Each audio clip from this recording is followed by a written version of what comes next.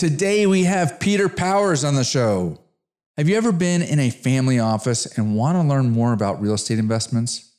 Whether you're managing the family office or you're trying to get into a family office, Peter Powers is your go-to source. With his experience with working and managing a real estate portfolio within his father's family office, he knows how to leverage relationships for success. He established SP Venture Partners and now helps other family offices deploy their capital into sound real estate investments. In this episode, you will learn that building relationships instills confidence.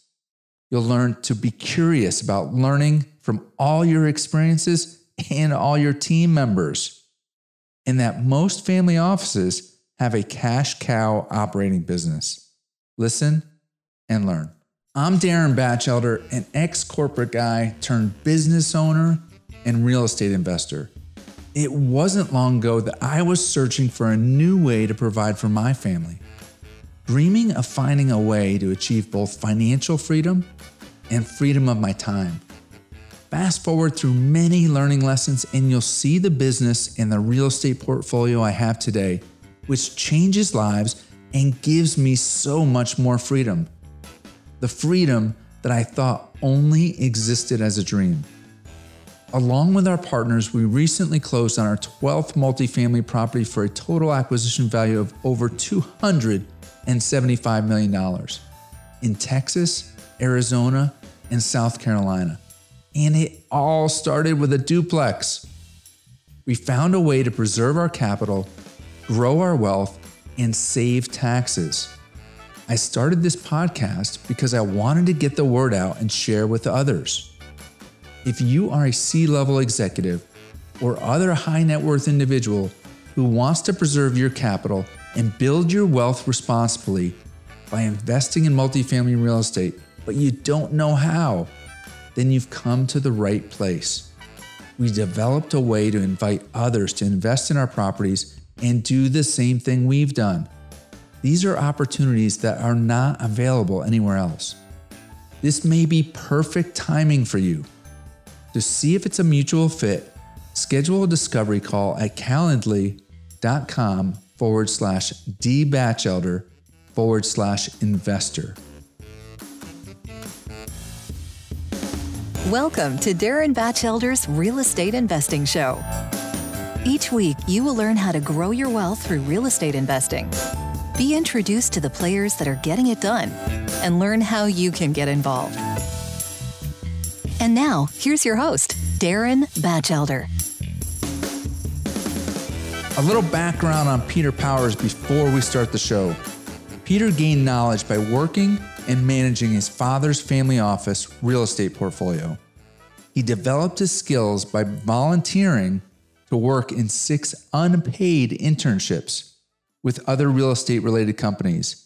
He's a big believer in delayed gratification and sacrificing early to receive the rewards later. Now, on to the show.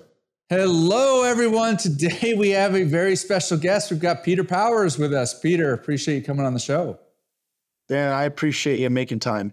Absolutely. So just a little bit on how we know each other, and then we'll get into it. I actually reached out to Peter over LinkedIn. We have not spoken before, but I've been very interested in trying to understand the whole family office, space. And Peter has knowledge in that area, so I reached out to him, and he was kind enough to agree to come on and share with the listeners. So with that, Peter, can you share a little bit about how many properties, how many units you're invested in, and kind of what your role is?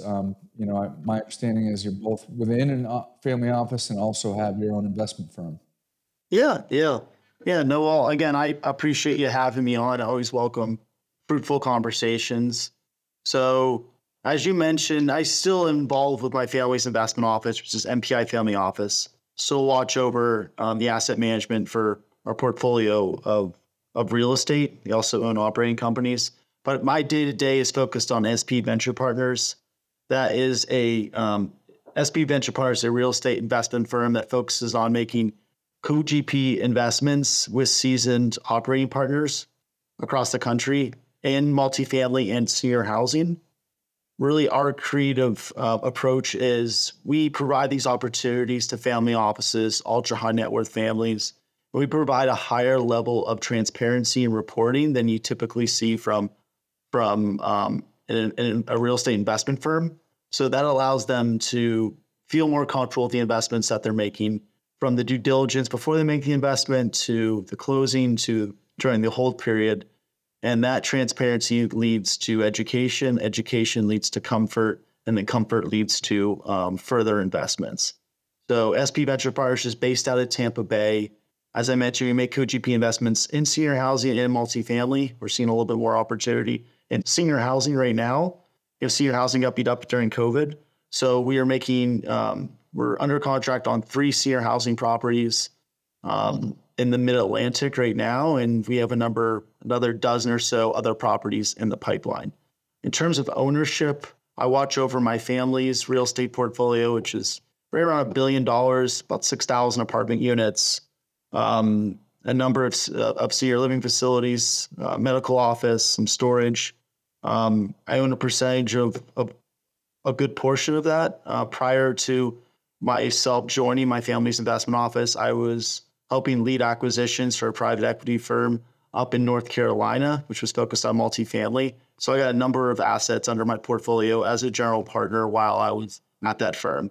So again, I'm very much involved with my family's investment office, keeping a pulse on the investments that we've made. But my day-to-day is making investments, co-GP investments with other family offices. That's awesome.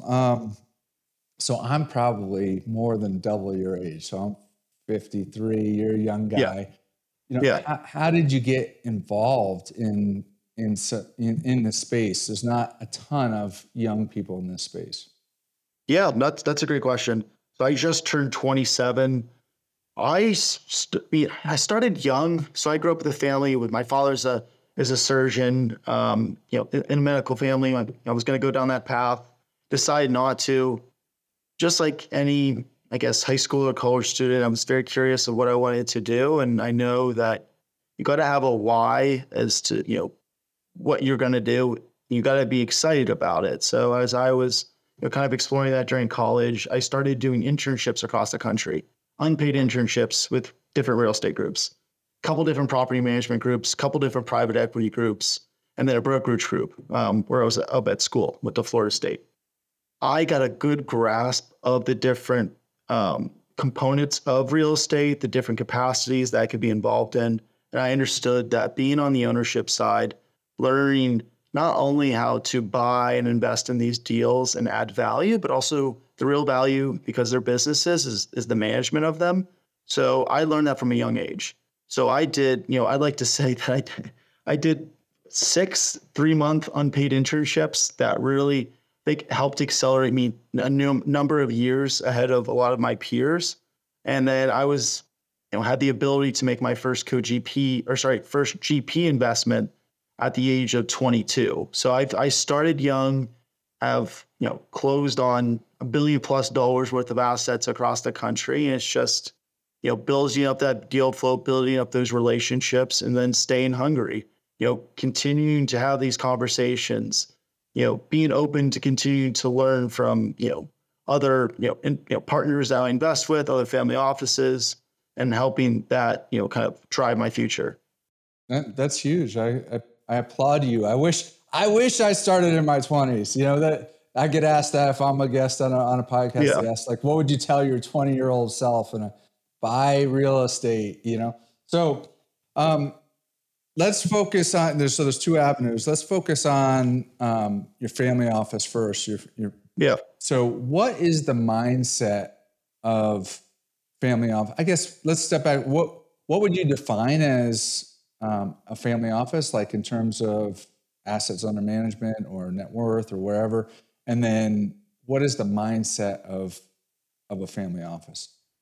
So I can't speak with any family office because they're all different. So some families are more involved than others. You have multifamily offices where they really just outsource a lot of the services, a lot of the needs to some third-party multifamily office advisory firm. So when you say, I'm yeah. going to jump in right here for the listeners' benefit. When you say multifamily offices, because this show is mainly on multifamily investments, what you're referring to, though, is a bunch of different family offices getting together, multiple family offices rather than multifamily investments. I just wanted to differentiate between that. I'm happy you pointed that out. Yeah, exactly. And it gets confused a lot of times because we do a lot of real estate. So yes, so multiple families will combine, they're able to leverage the resources, and they, especially for some smaller families, it allows them to not necessarily have that administrative burden. It costs a lot. You want to hire a CIO, it could be multiple hundreds of thousands of dollars, plus you're giving them, a piece of the cake. Then you're hiring analysts, then you're hiring, various different asset managers. So it can be very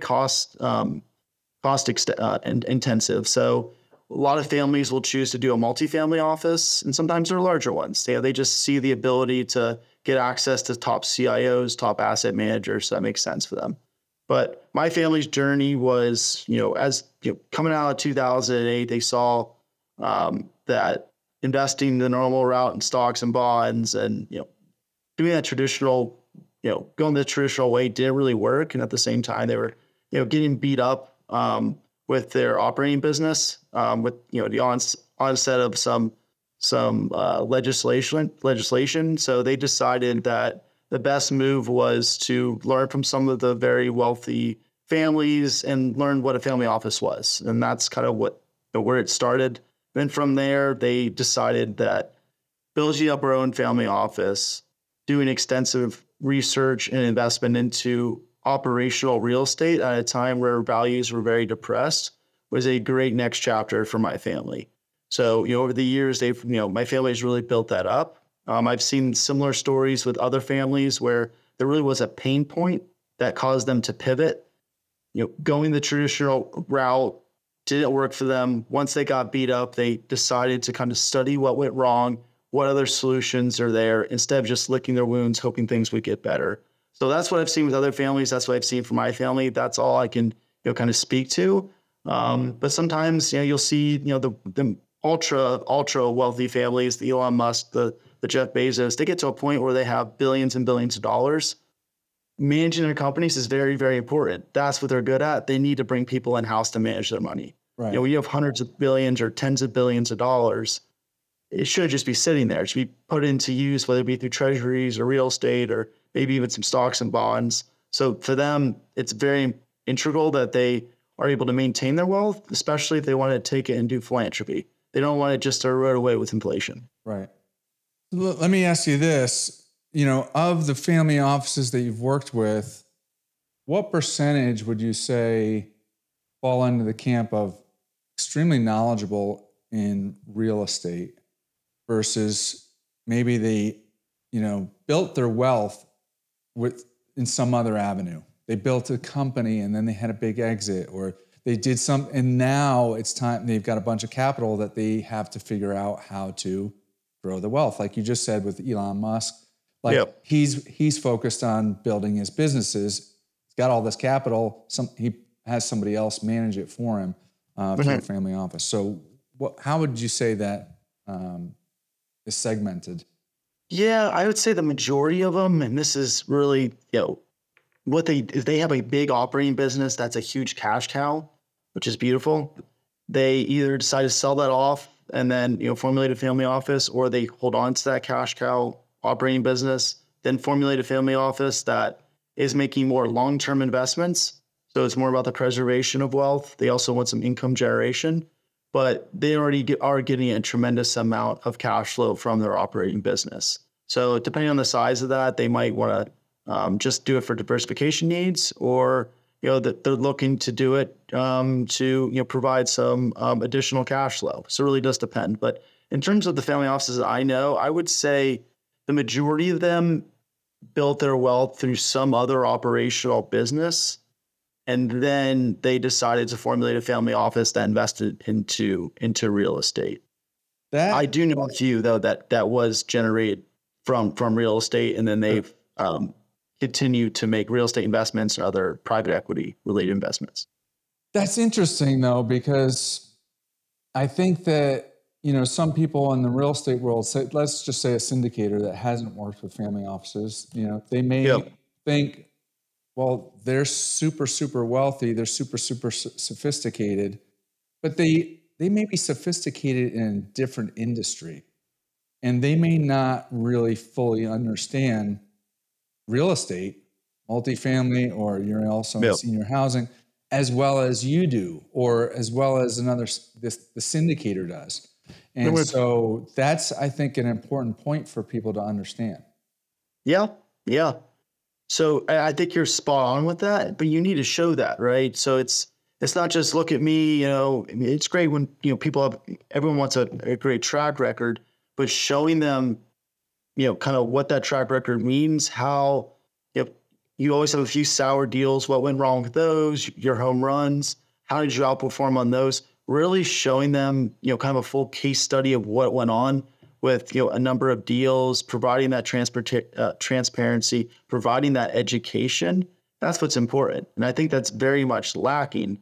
You see, there are a lot of groups out there that have done an extremely good job. And I actually had this conversation last week. I was with one of the biggest residential developers in the country, if not the biggest ever, when it comes to apartments. And I had that conversation because they don't raise money from just family offices. They raise money from countries. They're going and doing these sovereign wealth funds. I had that conversation. I was like, you guys have a 50+ year track record. You guys have produced tremendous returns, but you guys are kind of on par with some of these big institutions? He goes, exactly. I go, but how are you able to, get groups to write not 100, not 200, but 500, $1 billion checks into your guys' funds? He goes, Peter, it's relationships. He goes, if you keep that good relationship with them, you provide that transparency, provide that education to them. He goes, that's what gets you, head and shoulders above the competition. Not just, write me a check. I produce these returns. That's great. But they want to feel like they're involved. They want to feel like they understand what's going on. They don't want to feel like, okay, I just made money, but I made money. Plus I learned how I made that money. That's a very important part of the equation that a lot of times is missing. So that's something that, SP Venture Partners is now providing family offices is, here's our due diligence. This is why this operating partner fits our criteria. This is why this deal fits our criteria. Here's our full due diligence deal room. And then when we actually own the property, showing them the monthly reports. This is where we had issues. This is where we're outperforming. A lot of them own businesses. They know that things do not go the way the business plan projected. They know there's going to be bumps down the road. But if you can show them what those bumps are, how you're finding solutions, and how you're able to stay on track or outperform, they appreciate that. They feel more comfortable. When they feel more comfortable, they'll continue to invest with you. Yeah, that's huge. I mean, it's like, so relationships, how do you, if you were to take, most syndicators are raising money through high net worth individuals, $50,000, $100,000, $200,000 a pop. Now, family offices have the ability to, write larger checks, but they're still built on relationships and built on trust and, comfort and, like you said, education and transparency. How do you build?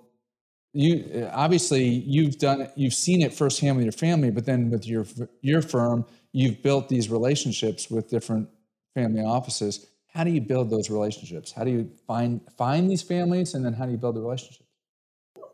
Finding, again, you'd be surprised that there, most of the major and secondary cities across the country, there are always a number of very prominent families, and it just, this person knows this person. So a lot of times it's just kind of organic. You get introduced or going to events. I go to a number of conferences, and I meet interesting individuals. They connect us.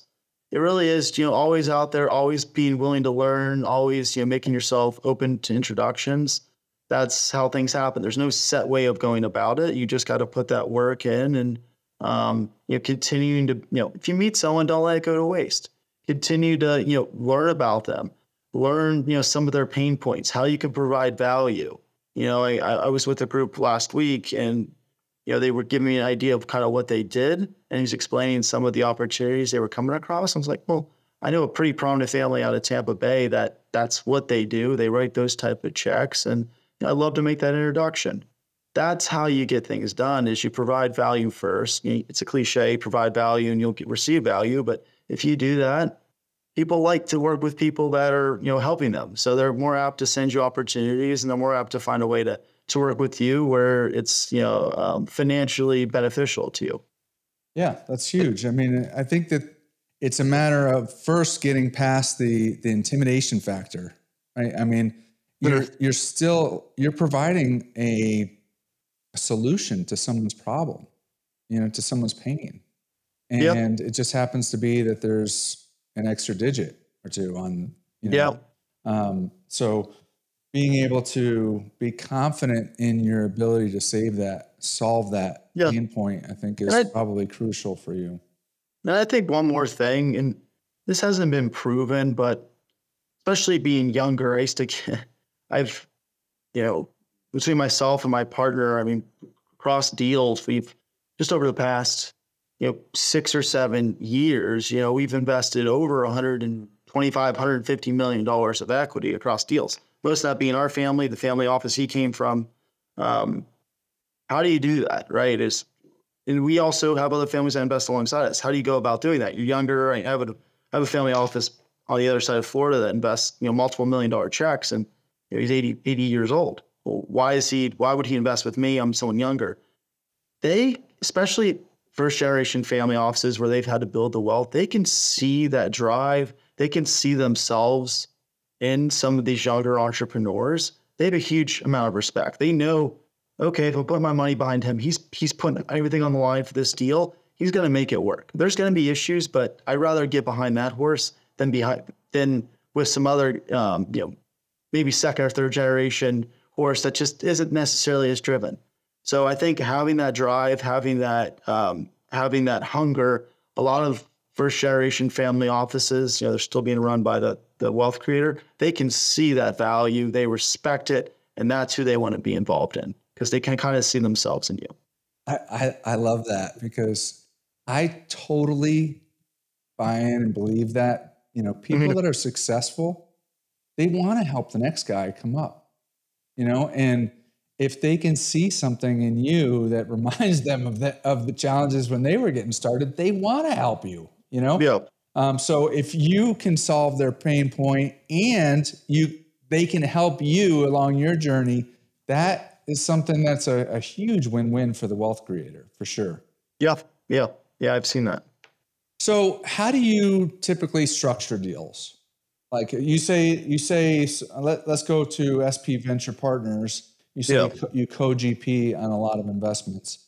How is that typically structured? One of the thoughts, or one of the things I've heard from syndicators before is, with the family offices, each one is different and each one has unique needs, and they want to be treated special and different from, the other LPs in the deal, and so they want different contract language and all that. So how do you structure deals? Yeah, so I'll kind of just run you through our process. So one, we're investing in teams, investing in partners first. So we do co-GP investments with seasoned groups. So groups that have a track record, they have experience in specific areas. We have something called our non-negotiable. So one, are they, what is their actual skin in the game? Are they signing on a loan where maybe there's some partial recourse? Are they putting actual money into the deal? What is their experience? Have they been through not just market, but also debt cycles? We're starting to see, that pop up for a number of groups right now as they don't really understand, how debt can really, affect you negatively. So what is their experience in market cycles and debt cycles?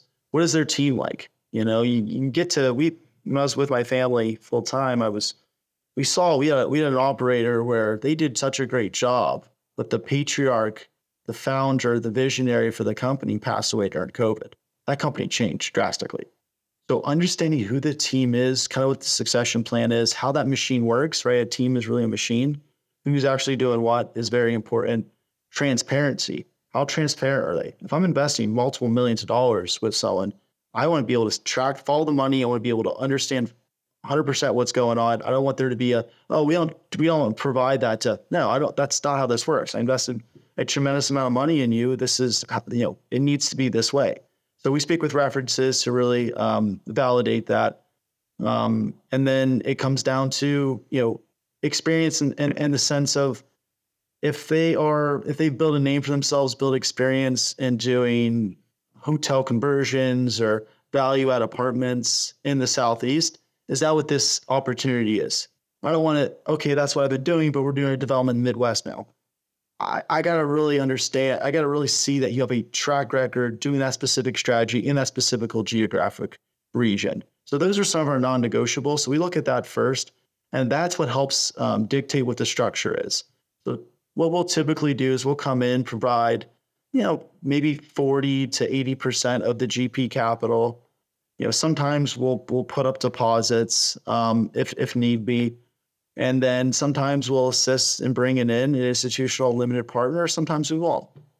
What the real benefit of having us is we have the dry powder, we have the capital to be a programmatic partner. So it's just don't just look at this deal, look at the next 5 or 10 deals. Right. We'll be able to do that. We have the dry powder to do it. So we're coming into an environment where there's going to be a lot of opportunities out there. There's some groups out there that, the principals of the company are worth hundreds, if not billions of dollars. They have a lot of money. But if they're able to, kind of bring down their GP commitment, they're able to stay a little bit more liquid, a little bit more agile, they won't have to pick and choose between the great opportunities that present themselves. They can do as many as they can do more and more of them because they're not having to put as much money into those deals. Right. So we see it as a huge opportunity for those general partners, those sponsors to kind of leverage their position, financially engineer it, and then allow them to do more opportunities, which is beneficial to us because I can be part of those future opportunities too that maybe they would not have done if we weren't a co-GP partner. Yeah, so it's a win-win. I mean, you put more of your capital out, and they can do more deals. Yeah. So, do you come in as just as a regular LP, or do you require different terms? So financial terms is, the money's always sitting all dollars always sit on the limited partnership side, and then we take a share of the promote as well. So it's your returns really end up being between what a limited partner gets and a general partner gets, but you still have the risk profile of the limited partner. So that's where the beauty of it is. But something that we're able to do that a lot of other co-GP, groups out there don't have the ability or the experience to do is I started in management. I know how to manage a lot of these multifamily properties. My partner and I have extensive experience from having families that were involved in the senior business. My father parents on the healthcare side. My business partner also, his family was involved in the healthcare side with seniors. So we have a lot of experience that we can bring to the table. We also have a very wide network where if you have a group that maybe it's multifamily, they're having issues with collections. You saw this during COVID. If you have another partner that you work with that maybe has a property nearby that maybe you're not involved in, but they have relationships in that city, maybe they can help fast track getting those rental collections. Maybe like, listen, this is the person you need to call. They'll help with giving you rental assistance. Little things like that are what allows us to add value to that deal. And our partners recognize that. And we also provide a level of transparency through our reporting that they a lot of times like to adopt and like to show it to the family offices or other institutional investors that invest with them. Because a lot of times, specifically in senior housing, it's an operational business. So you have some very high level concepts, very high level strategies that need to be implemented. But if you can take those strategies and really break them down, put them in a layman's terms, and show your investors that maybe aren't as involved in the day-to-day, they'll have a better idea of what's going on. They'll become educated, and then they'll be able to make quicker decisions on future investment opportunities. Yeah, I like what you said. I mean, what you said is similar to, differentiating, say, venture funds with startups, right? I mean, there's some venture funds that they're just providing the capital, and there's some venture funds that are going to not only provide the capital, but also provide some direction and maybe some introductions to some people that can really help push their business along. So if you have experience in different parts of the country and with a large portfolio, then you can see the learning lessons and be able to apply that and help your your partners on different deals if they're struggling. That's fantastic. Yep. Yeah. You want to be a real partner. Yeah. I agree. That's huge. So what are some of the learning lessons that you've had over the years, working with different partners, and how has that changed what you look for going forward? Yeah. So every day you should learn something, but some of the bigger lessons is really diving into, especially if you're looking to work with a partner you haven't done business with, maybe it's your first deal, really doing a lot of upfront due diligence. I've seen it a lot where I get sent a lot of opportunities. Oh, here's an opportunity. Okay, that's great. I don't really know you yet. I haven't done my due diligence. So I guess on both ends of this, if it's an operator looking for a co-GP partner, provide. Here's some case studies. Here's maybe here's an overview in our company, and hey, here's a couple of references too. If you're upfront about that, that makes you even more transparent because you're willing to do it without having been asked for it. And then on the other side of it, if you are a co-GP partner coming into a deal, do not sacrifice that due diligence. It's very, very important. Really try to do your research. You'd be surprised. I had a conversation with Sean, my partner, yesterday, and he was looking at an investment opportunity about a year or so ago, and it was a great opportunity. And the business probably ended up turning out pretty solid. But he looked into who one of the general partners, one of the sponsors for the deal. He had a pretty extensive criminal record. Those aren't those. Right, that's huge. Those are red flags. But right. The other two members of the family office he was with didn't notice that. But he just kept doing his research. He kept doing his research. Do not sacrifice that, because your first couple of deals they might end up being great with that group. But maybe that ends up biting them back down the road. So always look long term. Always do that upfront due diligence. Don't rush it. There's no reason to rush it. There's enough opportunities. There's enough time. Think long term, and that has worked well for me. It's worked well for some of the mentors I've had that have been in business for 50 plus years. So that's some of the advice I give people is don't rush it. There is a long road ahead, and real estate can help you build wealth long term. But building your wealth fast, there's definitely some more risk there if you're rushing that. Yeah. Well, so, look, this is the first time that we've talked, and you are a young guy, but what's evident is that the business. You talk about different questions and concerns and case studies that even though you're a young guy, you come across as knowing the business very well. So that's fantastic. Hey, what geography do you focus on? You said across the country. Yeah, we invest pretty extensively across the country. So we have some assets in the Mid-Atlantic, in the Southeast, down over to Texas. An area we're looking to expand in, and I've been speaking with a number of different groups at the Midwest. I'm originally from Pittsburgh. My partner's from New York, so we kind of grew up north, but I was a little bit more in the Midwest. So I'd like to start, investing, making some investments, long-term investments in, specific areas, maybe some areas in Ohio, some areas I've been looking into Arkansas. If you look into like Bentonville, Fayetteville area, there's some opportunities there that you can buy at better basis, and there's more, cash flow, which I think is very important. At the end of the day, cash flow is what gives you the cushion to weather these storms. So maybe your overall return might not be as high, but if you're able to get that cash flow, you're able to work with a group where, they have a lot of experience there. I think risk-adjusted returns matter, and I think you'll have a better risk-adjusted return if you're working with someone that is in that area, has experience in that area. It's a property already cash flowing, so you've taken off a tremendous amount of risk. What do you leverage in terms of mentors or advisors to further your knowledge? Yeah, so it's funny is unfortunately Sam Zell passed away last week or a couple of days ago, and I never met him, and it really bugged me to see him pass. I mean, he was definitely a leader in the space, the leader in the space.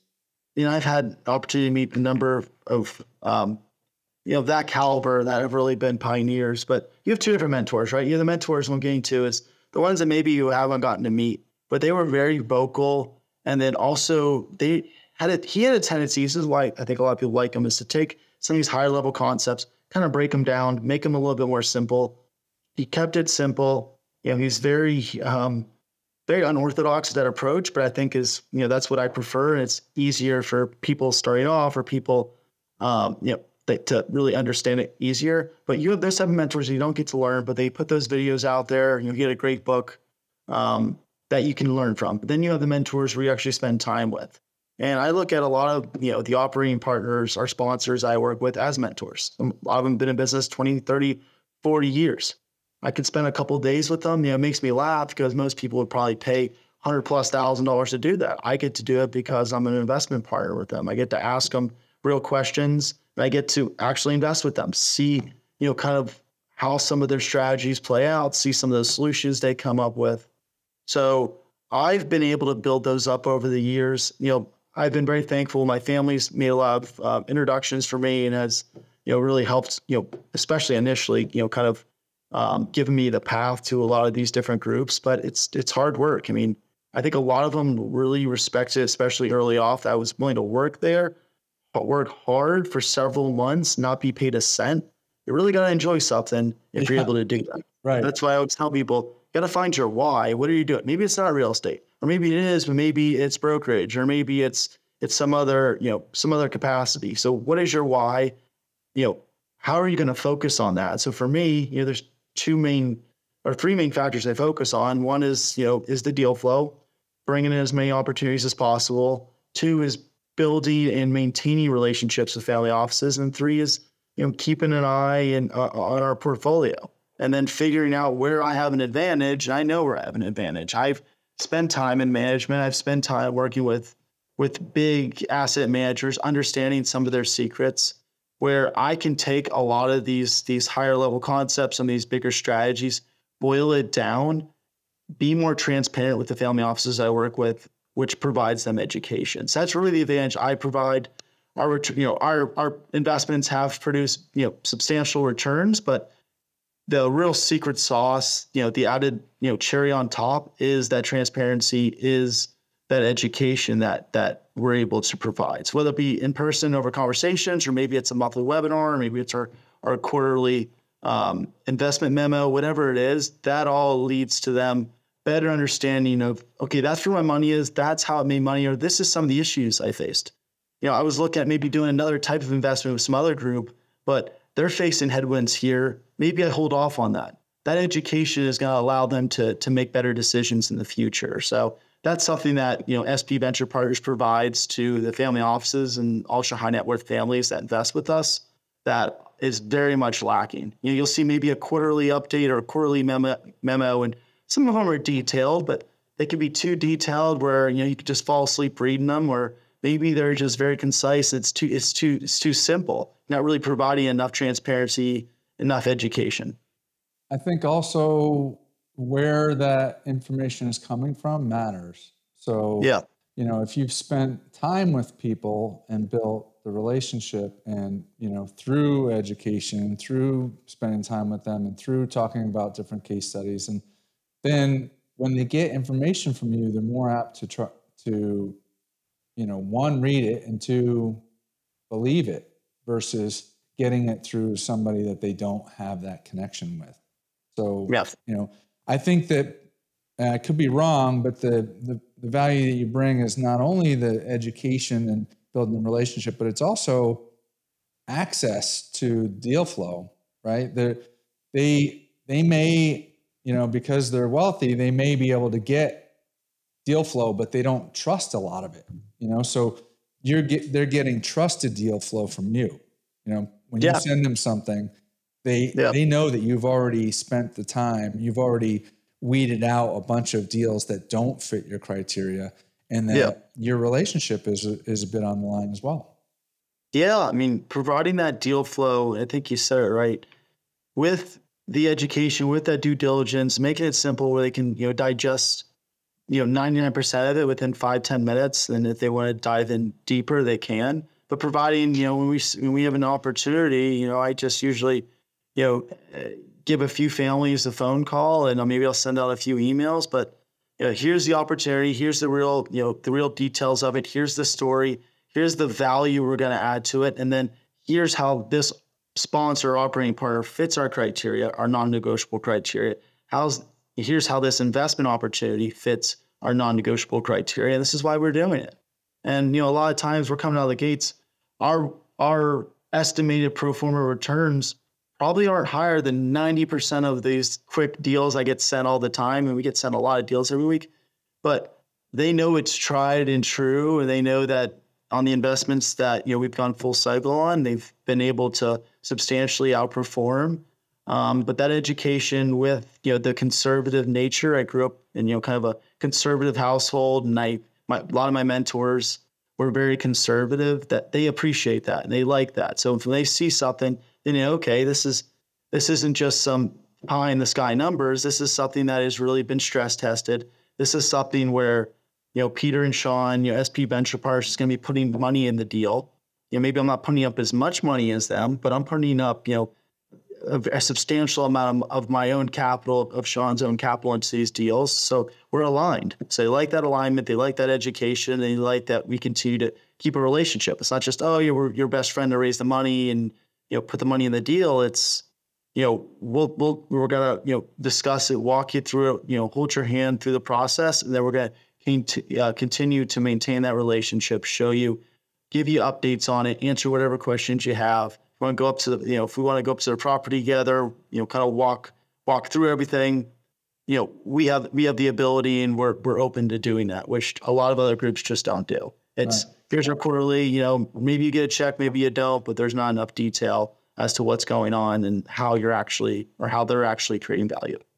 Sure. So can you share, I mean, you gave a little bit of information, but let's look at the syndicator profile. You mentioned track record, but what does the syndicator profile look like for, somebody that you would work with and that you would recommend to other family offices?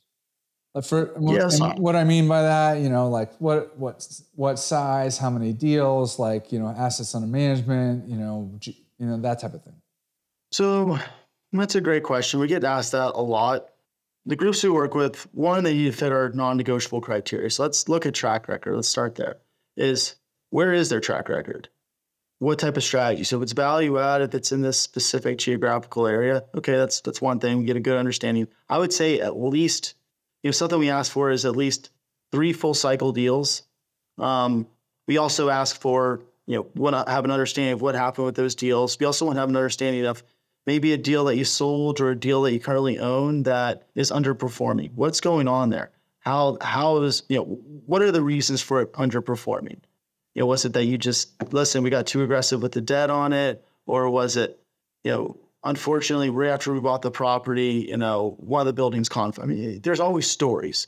So asking that question is very important. A lot of times, oh no, we've done great. We've been very blessed, knock on wood. We've never had an issue. I'll probably most likely be your first issue, right? It's I forget what that. What is it? Murphy's Law. Whatever can happen, won't happen. So right. So I want to understand, because there's always issues. There's always give me an understanding of what went on and how you were able to overcome that issue, or how you're currently overcoming it. So that's kind of the track record. So I'd say at least a handful of deals, full cycle. And when I say deals, I'm talking, if you're selling me a 200-unit apartment community, I don't want to just see 3 4-plexes you've gone. Right. You're building up. I respect that, but we want to see something that is very similar to the current deal that we're looking at. So that's the experience side. And how well do they understand debt? Maybe they have someone they just brought on that's been there for a few years that has 30 years of experience. Okay, now they're part of the team. Maybe they don't have track record of that specific company, but if they've been there for a little bit and they're bringing other experience, we put value there. So it just depends. And then we're going to look at what is their actual skin in the game. What's the skin in the game in their actual company? We have a partner, he's spending a tremendous amount of money on his executive staff.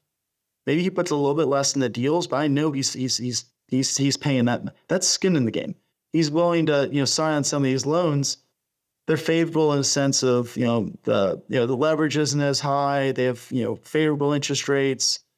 favorable prepay, but maybe there's a little bit 10, 25% recourse. That's skin in the game. You look at where is the skin in the game. We're kind of open to figuring out where that is.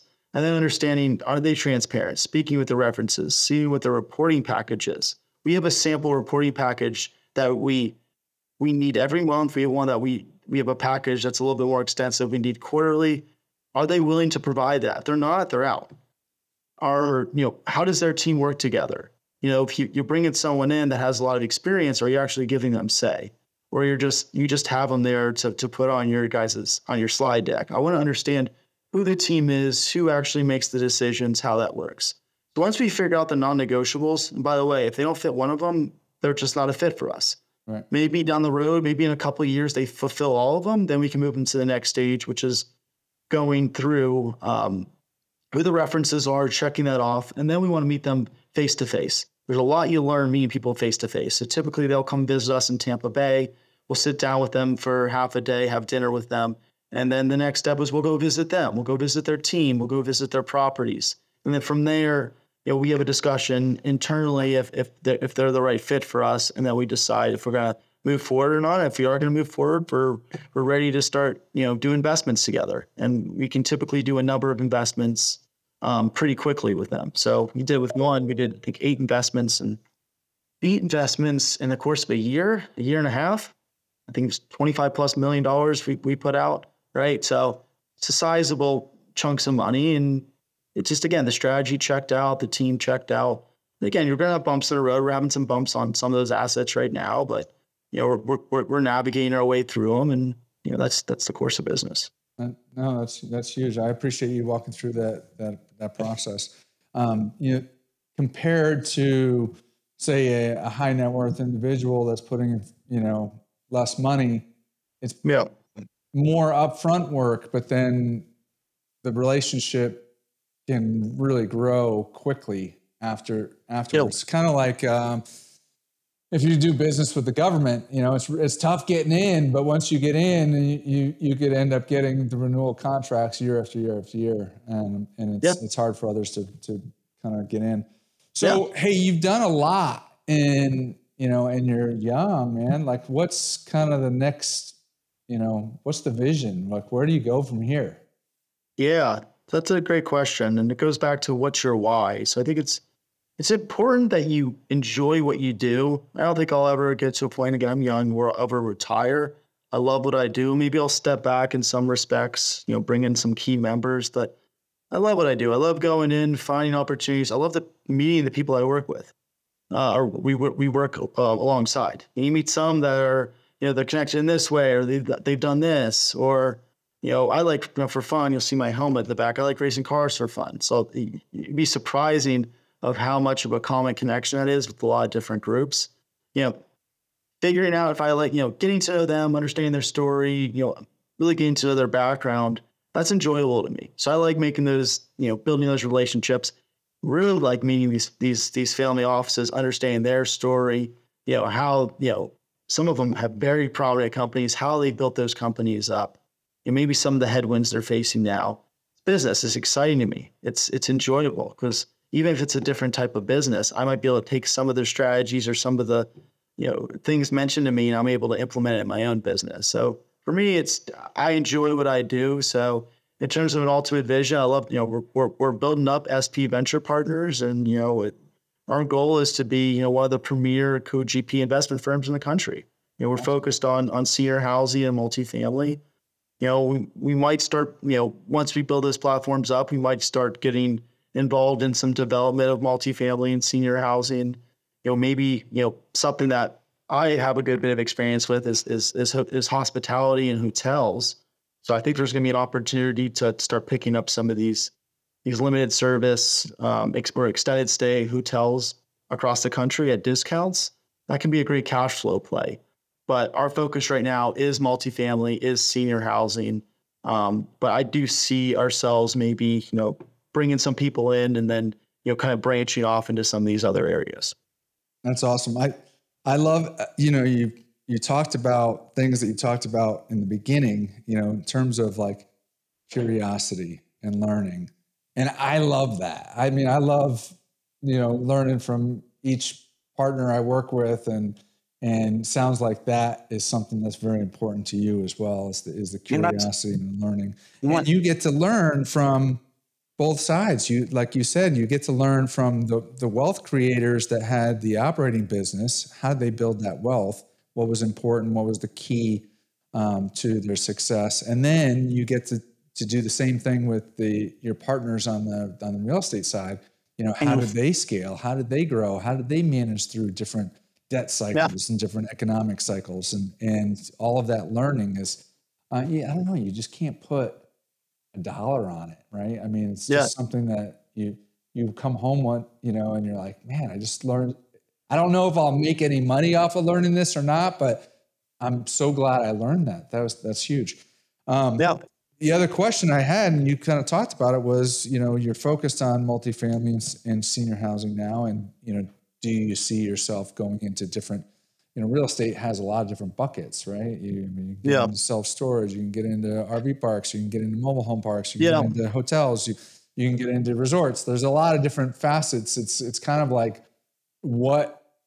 it's all up to you. There's no real ceiling to it. It's where do you want to go with it? Yeah. So you kind of answered that.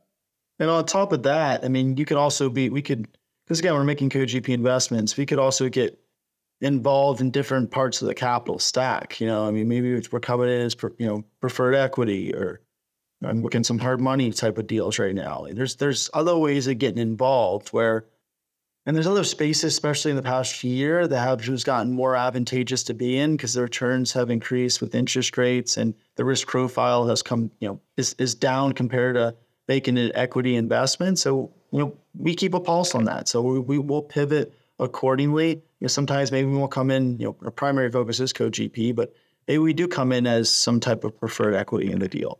Not a bad place to be right now. So being open to that, continue that education, hearing what other groups are kind of doing in the market, and then kind of taking that and finding where there might be opportunities that probably are already in front of you. You just haven't explored them, but going down that path and, potentially, making some type of a different investment, but it's in a space that you have experience in. So maybe it's in multi, maybe it's in senior, maybe it's in hospitality. So I would imagine your parents are pretty proud. Not only proud of you as their son, not only are you, doing a good job managing their business, but you've created your own business to leverage, the relationships with other family offices. And then you could take all that knowledge and then put it back into helping manage their real estate assets. So. Yeah. I mean, funny. So as I stepped more away from the family office and, my family's investment office and focus on my firm, it's tough, right? It's, I was, there building it up with them, and, it's very exciting.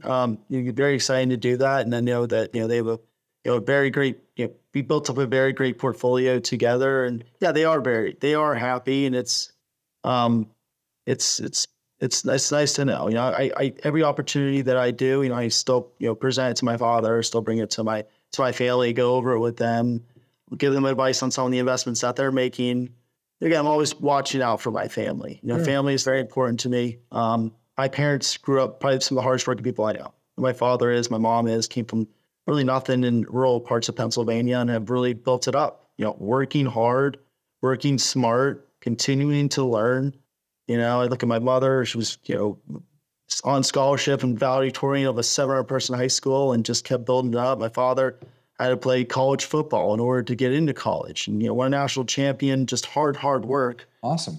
And then taking that, becoming, a top medical student and building up a big healthcare business takes a lot of work, especially, doctors aren't typically business people. Right. So you got to really be able to, two different things there. So I really admire that. And I think, just growing up in that environment has helped myself, my siblings, really understand what it's like to work hard, be able to, make a name for yourself. I'm very thankful for that. That's huge. So, hey, if somebody wants to reach out to you, what's the best way for them to do that? Yeah. So I think we'll put, when we release this, my LinkedIn information, my email. So the best way to reach out to me. So, I mean, if you look up Peter Powers on LinkedIn or our website, we're updating right now. So if you look up spventurepartners.com, you'll be able to access my information, or you could just email me. My email is ppowers@spventurepartners.com. Awesome, Peter. Well, I appreciate you coming on the show, sharing. I think that you're a go-getter who's going to do great things, and I look forward to watching that. Listeners, I hope that you enjoyed that one. Until next week, signing off. Thank you for listening to Darren Batchelder's Real Estate Investing Show at darrenbatchelder.com. If you liked the episode, please provide us with a 5-star review on Apple Podcasts or your podcast platform of choice. If you already provided us with a 5-star review, then thank you, and please share the show with a friend.